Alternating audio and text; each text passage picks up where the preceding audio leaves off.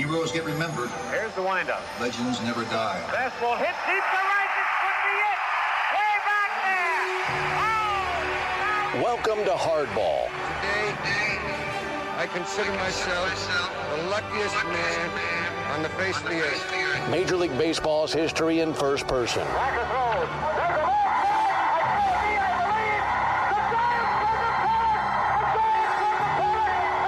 Conversations that span almost 20 years. It is 9:46 p.m. with the men who saw and made that history. Sandy into his windup. Here's the pitch. Many of whom are no longer with us. Swung on and missed a perfect game. Stories from the 1930s.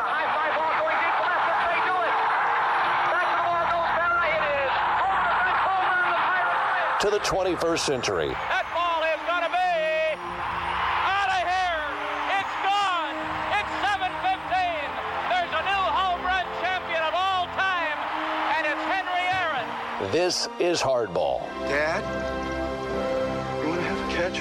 Welcome into Hardball. My name is Chris Domino, and this is episode 17 as we continue our trip through the history of the great game of baseball. If you've just found us, thanks for stopping in. If you're back again after a previous visit, thanks for coming back.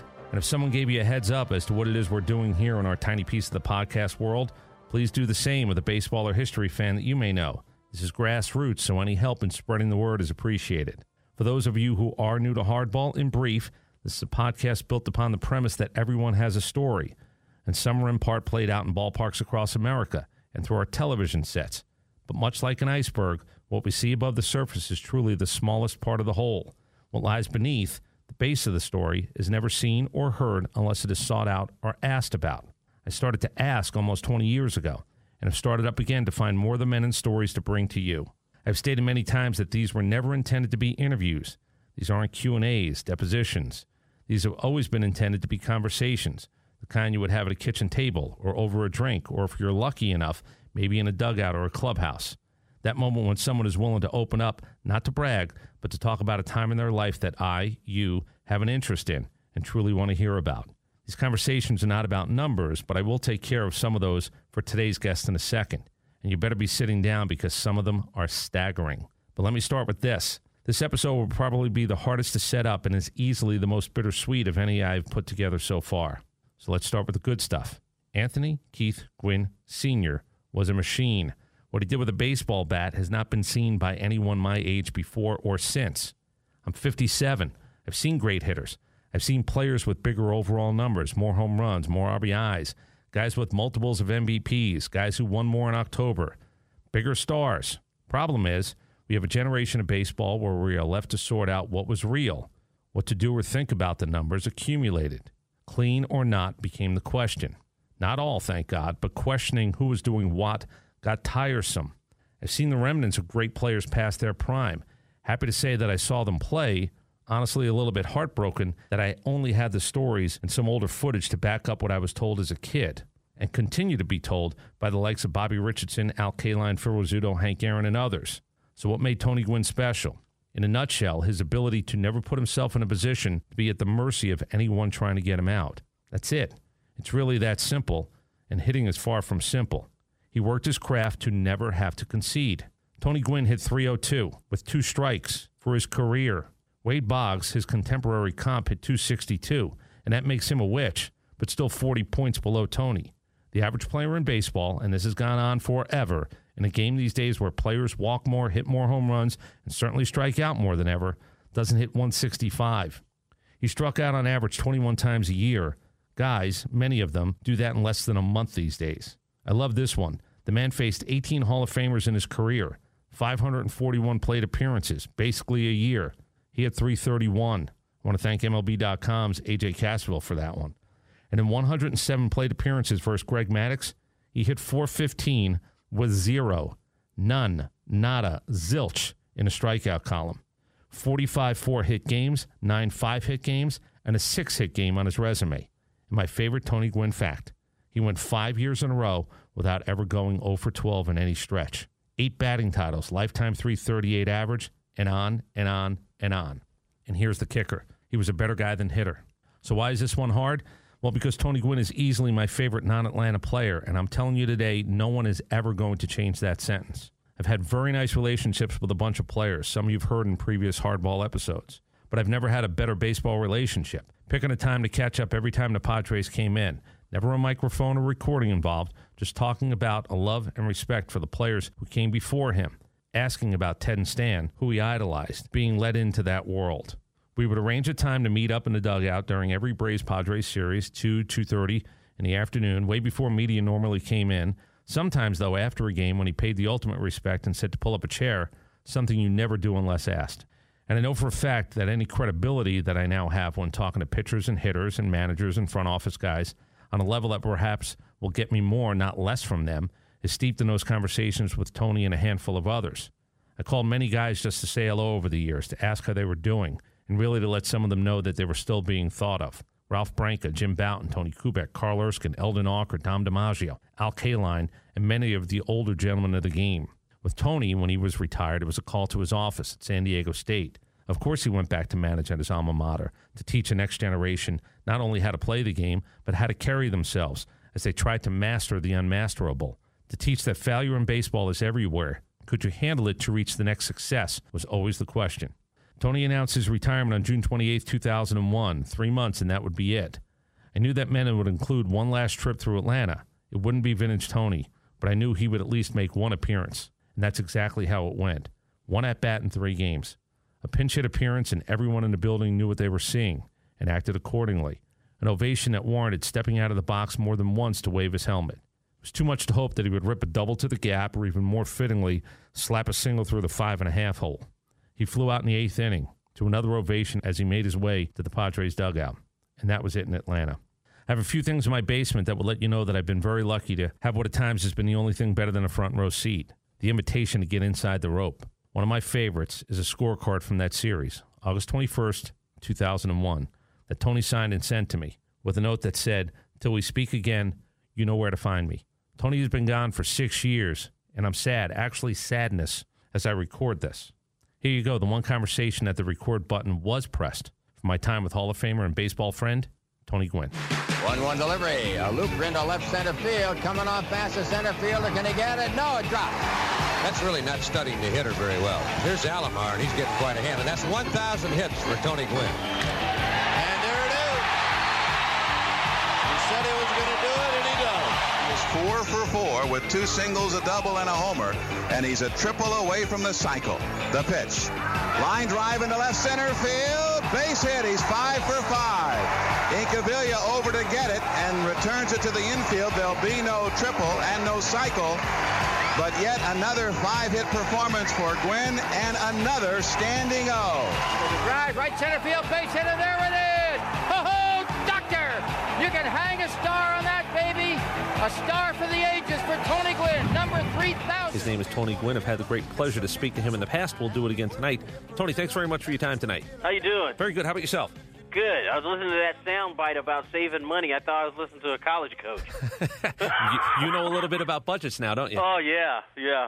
You going to go down to the Padres and maybe take those balls that they don't necessarily use anymore?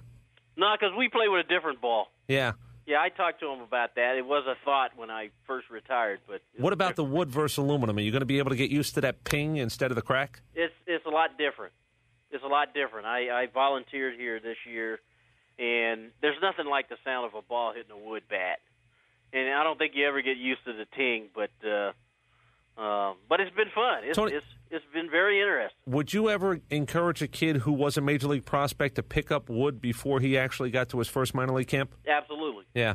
You know, we use wood during the fall, and we won't swing aluminum at all until we get ready to start our spring practice. Now, why is that? Because I want guys to understand that it's different hitting with wood. It's a lot more difficult to hit a baseball with wood. And in working on your mechanics of hitting with wood, you should be better with aluminum. And what I found out this particular year is that guys they learn to hit with wood, and they get to the point where, you know, they can hit the ball on a barrel pretty consistently, and then when they get aluminum, they just go back to doing it the old way. And you would think their confidence would soar just having the aluminum in their hand after Absolutely. they master wood, but it doesn't work that way? It really doesn't work that way. They make more mistakes with aluminum because they know they can get away with it. And the habits maybe get a little bit lazy. Absolutely. Tony, all-time Padres stolen base leader, who is it? That's me. Yes, it is. Yeah. I just figured we'd start one of those out with. Who the hell would know that you're the all-time stolen base leader for the San Diego Padres? Nobody. Well, they might figure because I played there 20 years that the accumulation would have to get pretty close. No offense, Tony. I don't even think if people thought along those lines, they'd think you were the stolen base leader. You actually used to steal bases. Oh, yeah. I stole 56 bags one year.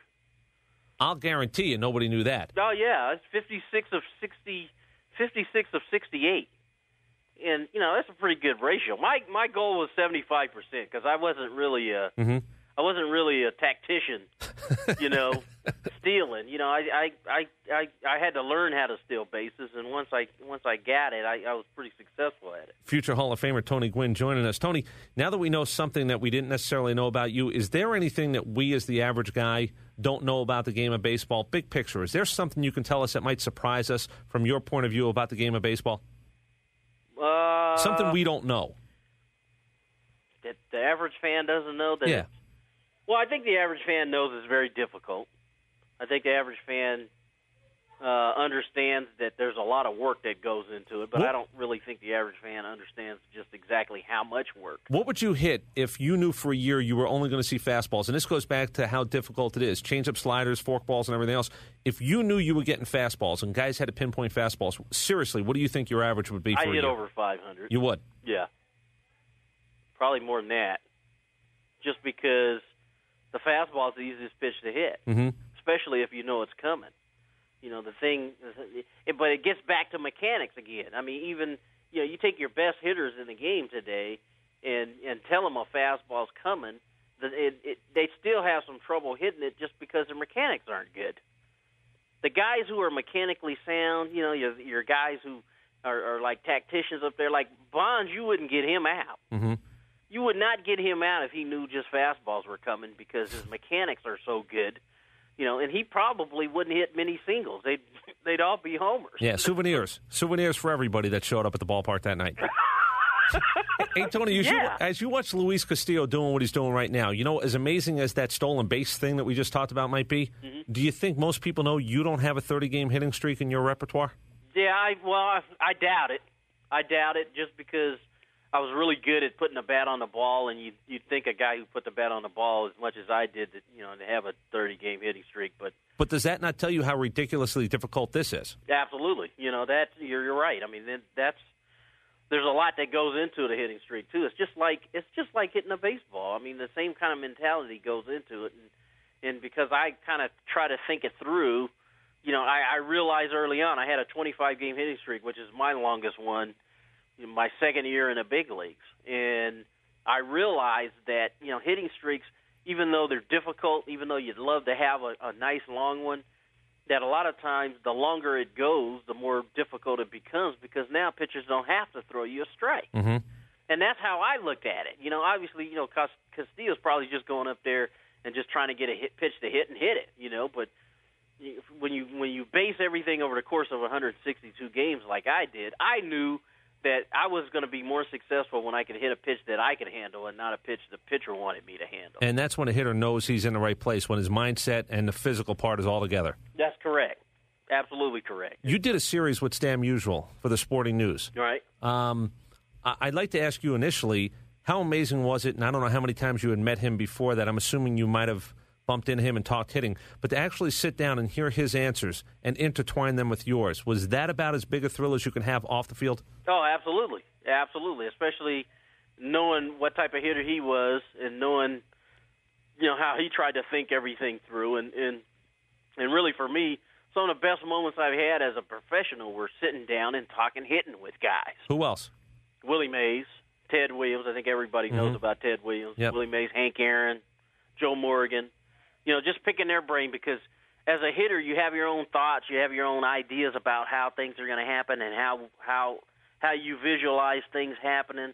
But I think it's so weird sometimes to sit down, like in that interview with Stan Musial, we were sitting down and we were talking about, just having an inkling that you knew what was coming. You'd been in that situation before, and you knew what was coming. And Stan described it like he'd be standing in the box, and it's like a little miniature Stan Musial was standing on his shoulder saying, "Here comes the fastball, dummy, be ready." And that's not necessarily guessing, because both of you guys pointed out it's an educated, I think I know what I'm supposed to know in this at-bat. Absolutely. Yeah.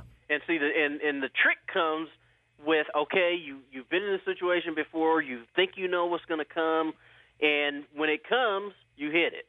If it's anything different, you take it. And see, the average guy, he gets in that situation, he thinks he knows what's coming, and he doesn't get it, he swings anyway. And now he's in the hole. That's where it's guessing. See, and it's different, and good hitters will understand what I just said. Tony, you mentioned a couple of the gentlemen that you've had a chance to sit down with. Did you vote, I mean, seriously, vote on that all-century team? Did you punch out a ballot yourself? No, I didn't. Why not? They didn't let us. We shouldn't have. I don't think. I mean, excuse me, I know the average fan got a chance to vote. Right. And being a player, I didn't look at myself as the average fan. I felt like I was a player. And so, did you think in your head how you might have started punching that thing out? Yeah, I did. I did. How did you end up? Because I'm going to tell you right now, a guy who comes out with a background and, you know, the rep of, hey, I don't know what kind of player this guy's going to be. I believe you finished 13th outfielders all time in that vote. What's more mind-boggling to you, 8 batting titles, 98 Silver Slugger awards, or whatever the hell it is you won, or being 13th in that all-century voting? Being 13th, yeah, that's, you know, I couldn't believe I was ahead of a few other guys that I, you know, either grew up watching or you know, knew their reputations. That is really mind-boggling when you really think about it. Now, you know, because when I was, you know, there was a lot of arguments about who should have been on that team. I know Roberto Clemente was left off that team, and I saw him play an awful lot as a kid and really loved his style of play and the way he played the game. The one that choked me, though, more than anybody else, Frank Robinson. Robinson, that's the other one. If he's not one of the top 10 outfielders of all time, I know nothing. No, I know. And see, that's, you know, the beauty of the game of baseball is that everybody has their opinion. Everybody has their favorite guys. Everybody has their reasons why they, you know, like in your case, you can't believe he didn't make the top 10. In other people's case, they can't believe Roberto Clemente wasn't part of that all-star team. And it goes on. And that, to me, that's the beauty of the game. It's when you're playing the game, you don't worry about that stuff. You let other people deal with it. And now that I'm not playing, I mean, I just voted. I just filled out a ballot for the all-star team. That's the first time I've done that. And since I was a kid. You going to stuff the ballot box at all, or are you going to keep it on the up and up? No, I voted one time. All right, good for you. I voted one time, and I tried to vote fairly. And you're a baseball fan now. That's right, I am. I'm still a fan, and I still watch the game, and still, you know, realize that, you know, it's only the very best play in the big leagues, and so I try to vote fairly, and hopefully my guys will get in. Tony Gwynn joining us tonight on Budweiser's Hardball Legends of the Game. Tony, I just want to ask you a little bit about your beginnings, and I mentioned the rep, you coming out of college. It's a two-parter. What did you think was possible for you as a baseball player? As a baseball player, I thought that I hit the ball good enough that I would get an opportunity to play, but I honestly didn't think I was good enough and thought I'd, you know, play 2 or 3 years and, you know, would have the distinction of being able to say I played in the big leagues for 2 or 3 years. And get it out of your system and be able to be okay with that. Right. Okay, relative success. I mentioned you're going to the Hall of Fame, and I'm going to ask you about something I believe you said that I've got to ask what it was you were thinking. But if you could have had relative success, the success you had in baseball, in basketball, which would you have chosen? Which career? Basketball. No doubt, huh? No doubt. If I was 3 inches taller, I'd have played basketball. No doubt about it. Were you good enough if you had those 3 inches to play in the NBA? I think so. I know when I first got to the big leagues, Danny Ainge said he was a good college player, but I don't think he could have cut it in the NBA.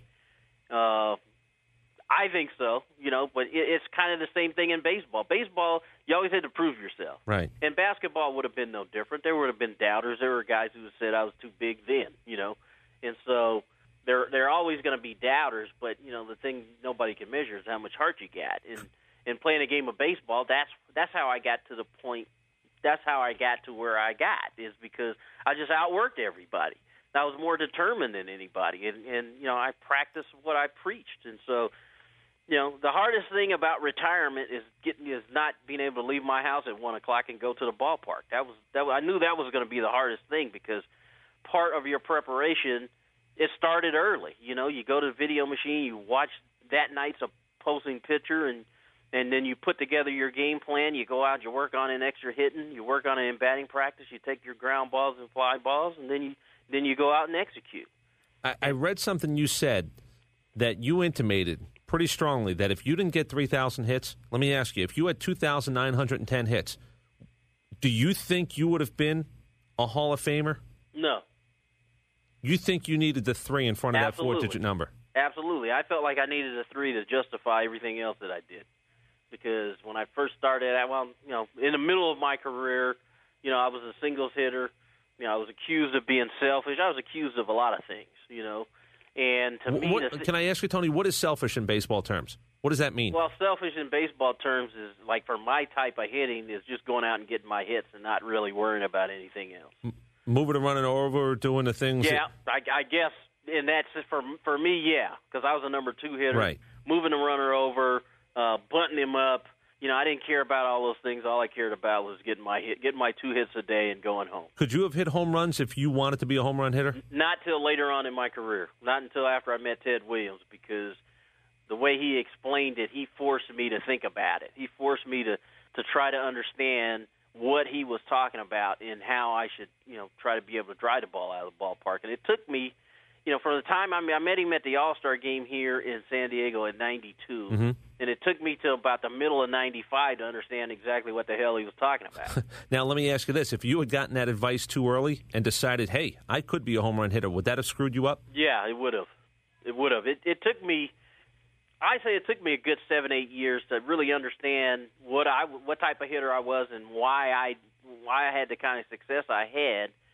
It took me 7 or 8 years to understand it. It took me 7 or 8 years of playing in the big leagues before I realized that, other people might have a better way. Other people might have a better idea about how to get the other parts of the game done for me. And so meeting Ted Williams in '92, it was really the right time. I had 12 years in the big leagues, and I'd been this contact hitter, this guy who, hit 340, 350. And, I was looking to upgrade. And so when I talked to Ted Williams, he put the thought in my head that, I could hit the ball out of the ballpark. And I met him in '92. We got into it really in '94, talking about, handling the ball inside and being aggressive on it. And really by the middle of '95, I finally understood what the heck he was talking about. Well, you had another memorable meeting with Ted Williams, and the baseball world was watching. I was in Fenway Park, 1999, the All-Century Team All-Star Game. Right. You're out there with Ted Williams. Right. Everybody knows about the San Diego connection. Right. You asked him, and I interviewed Ted Williams, by the way, after that. You asked him to do something with a baseball that I didn't think he was ready to do. I'm serious about this. He throws a strike, and if anybody remembers what we're talking about, he's on the mound, All-Century Team candidates all around him. Right. You're standing there. You're the closest one to him, right? Yep. Did you ask him to throw that pitch? Well, he asked me first where was home plate. Right. And I told him, it's right in front of you, just let it go. And I thought he was having trouble seeing where Carlton Fisk was because he was the one he was throwing it to. And I told him, just let it go.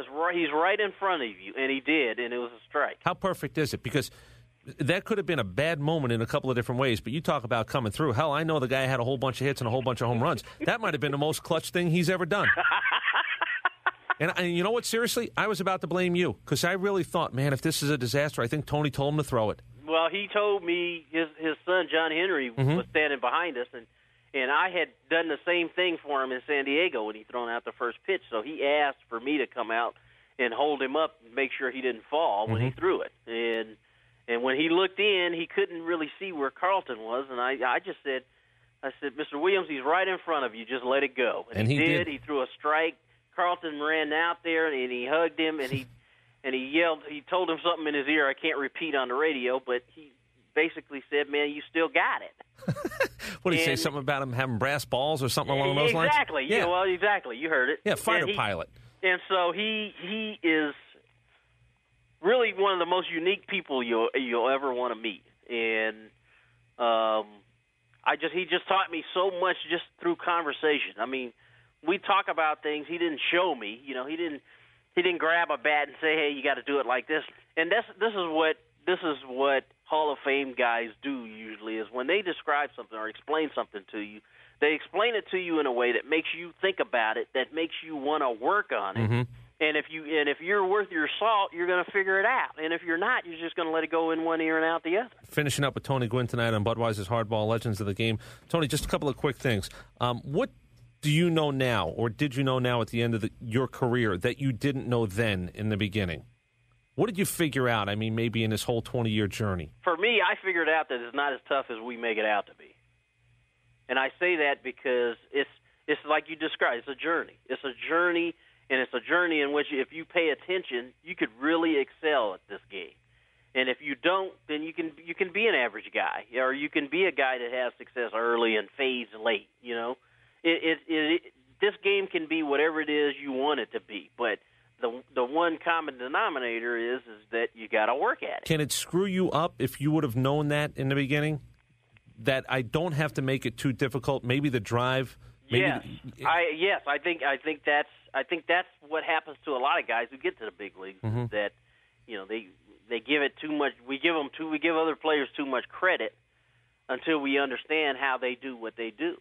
And it's the same in the big leagues as it is in the minor leagues. It's the same in college as it is in the minor leagues. It's the same in high school as it is in college.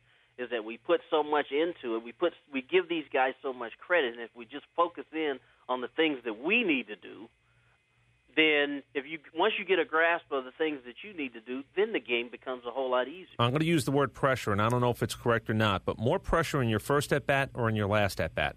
More pressure in my last at-bat. And it's not pressure I put on myself. Pressure I put on myself because I wanted to go out the door with a knock between short and third. The infamous 5.5 hole. Absolutely. And I went up to the plate knowing that's how, if I'm going to go out, that's how I wanted to go out. First pitch swinging, right? I tried to do it. I was just a tick early. And I hit it right at the shortstop. Tony, last thing for you. I know you clean out your locker after every season. Yeah. But when you did it for the last time, and I know you've talked a lot about that lap around the stadium and watching the players from the 82 game come out. But when you cleaned out your locker for the last time, did you find stuff that you had forgotten? I mean, was there a place where you had stuff that was older than a year old? Yep, there was. I mean, what kind of stuff do you actually find after 20 years? In there. I had stuff in my locker from 19, because when we reconfigured our locker room in the late 80s, and from how it used to be just a regular square locker room, and they changed the configuration of it. When I cleaned out my locker that last night, and this was really late because after the ceremony and everything, and guys had gone home, Bruce Bochy, Phil Nevin, and Trevor Hoffman made me stay and have a beer with them.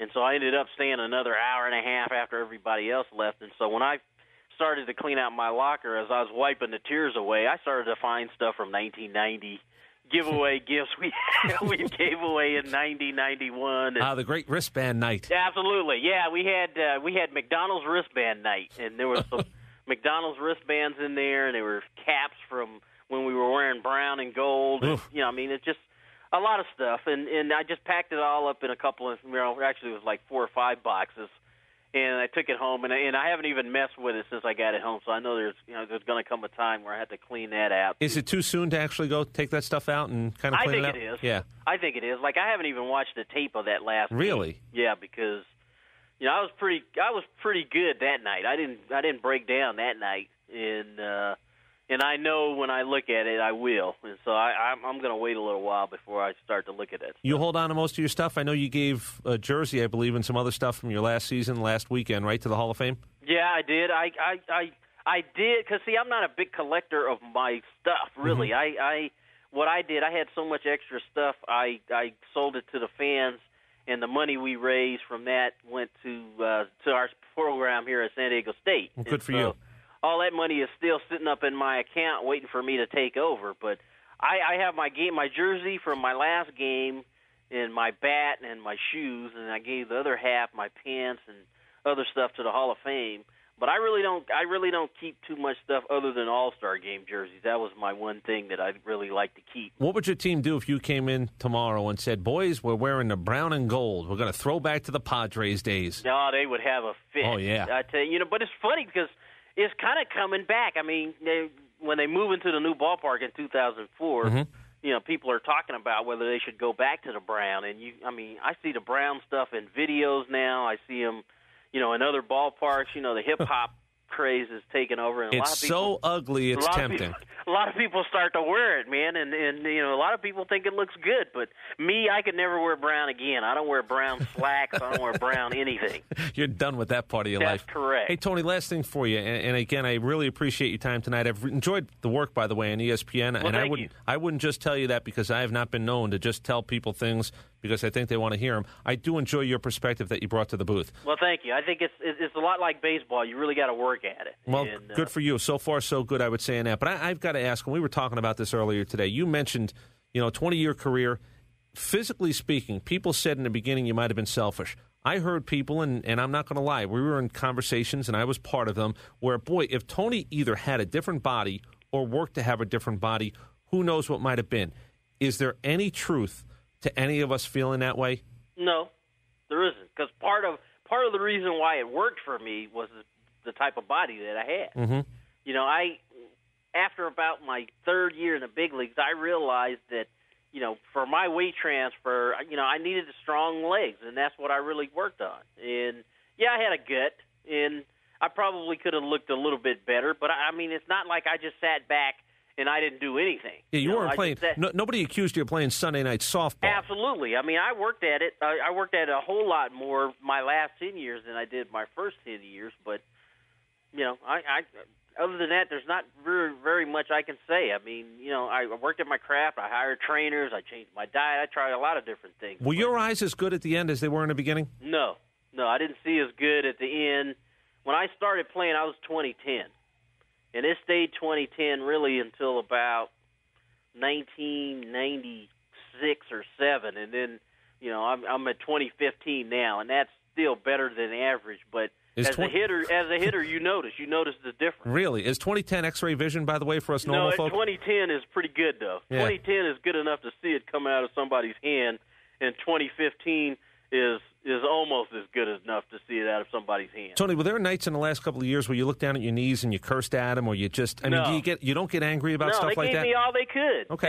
They gave me all they could, and 20 years was the right number, and I finished my last year being a pinch hitter, and I didn't really like it, but that's really all I could do. Mm-hmm. And so, people still criticize me for not taking an at-bat in the All-Star game, and the reason why is because I don't know if I could have got the first. Bobby Valentine, all the guys on the National League side that night were trying to force me to go out there and take an at-bat. And they were just going to throw me up there. I wasn't on the active roster, but they were going to throw me up there anyway. Would that have been legal, by the way? I don't think so, but I don't think anybody would have cared. No, I don't think so either. I don't think anybody would have cared unless I'd have been like Ripken and hit a home run. Then it might have been different. But, the reason why I didn't is because I couldn't get the first. And there's no sense having the world know that, right? Exactly. Yeah. And so, Chris Berman still rags me to this day for not going up there. Chris Berman has no right ragging anybody. I know you work with him now. They wanted to see it. People wanted to see it. I think people in the stands that night wanted to see it. People in both benches wanted to see it. And on our side, at least, I had to explain to guys that, hey, my knee's killing me. I don't know if I can get there. Tony, knowing what you know, is it going to be you, Cal, and Mark McGwire up in Cooperstown all in the same weekend? I hope so. I don't take it for granted that I'm going to get there. And people, all the time introduce me as future Hall of Famer, and believe me, I'm flattered. But there are a lot of people that I think should be there that aren't. Mm-hmm. So I always keep that in mind. And so I'll wait my 5 years and see what happens. Well, dare I say, July 5 years from now, have a reservation at the Cooperstown Inn.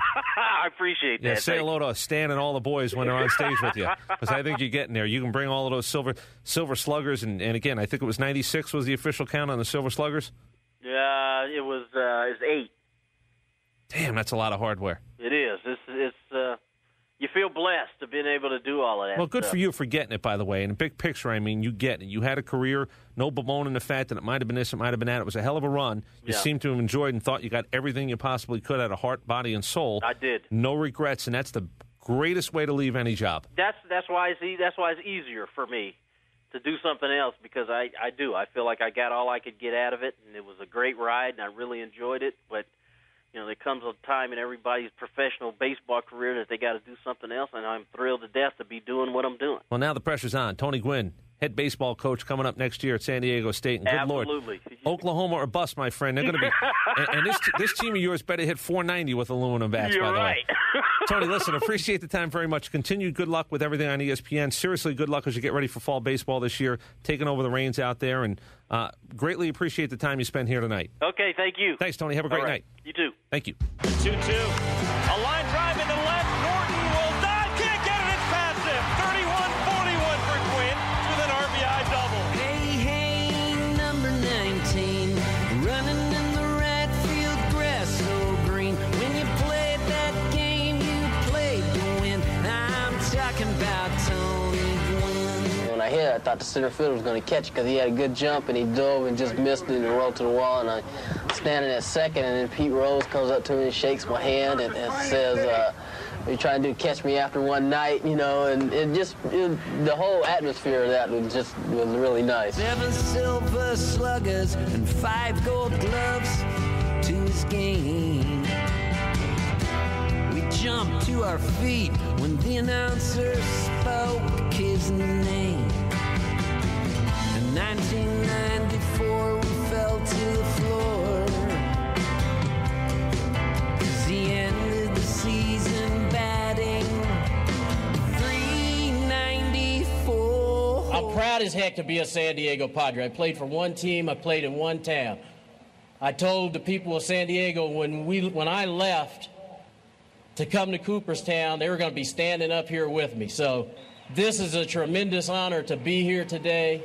So thank you, everyone. Thank you very much. I really appreciate it. Thank you. Hey, hey, number 19, running in the right field grass so green. When you played that game, you played to win. I'm talking about Tony Gwynn. Yeah, we're gonna miss you, Tony Gwynn. I love you, Tony Gwynn.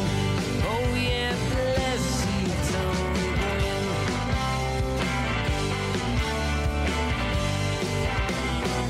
My dad kind of had that infectious thing about him that even if you didn't know him, you felt like you knew him. Tony's life is a perfect lesson on how to live it.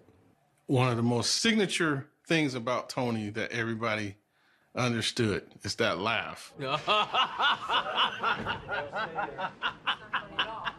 Can you do his laugh?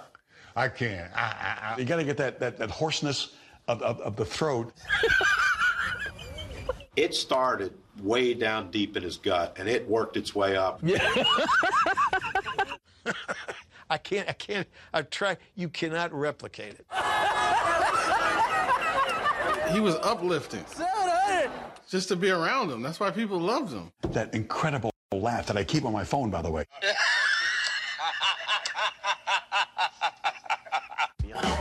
It's the laugh. It's the person. Then the ball player.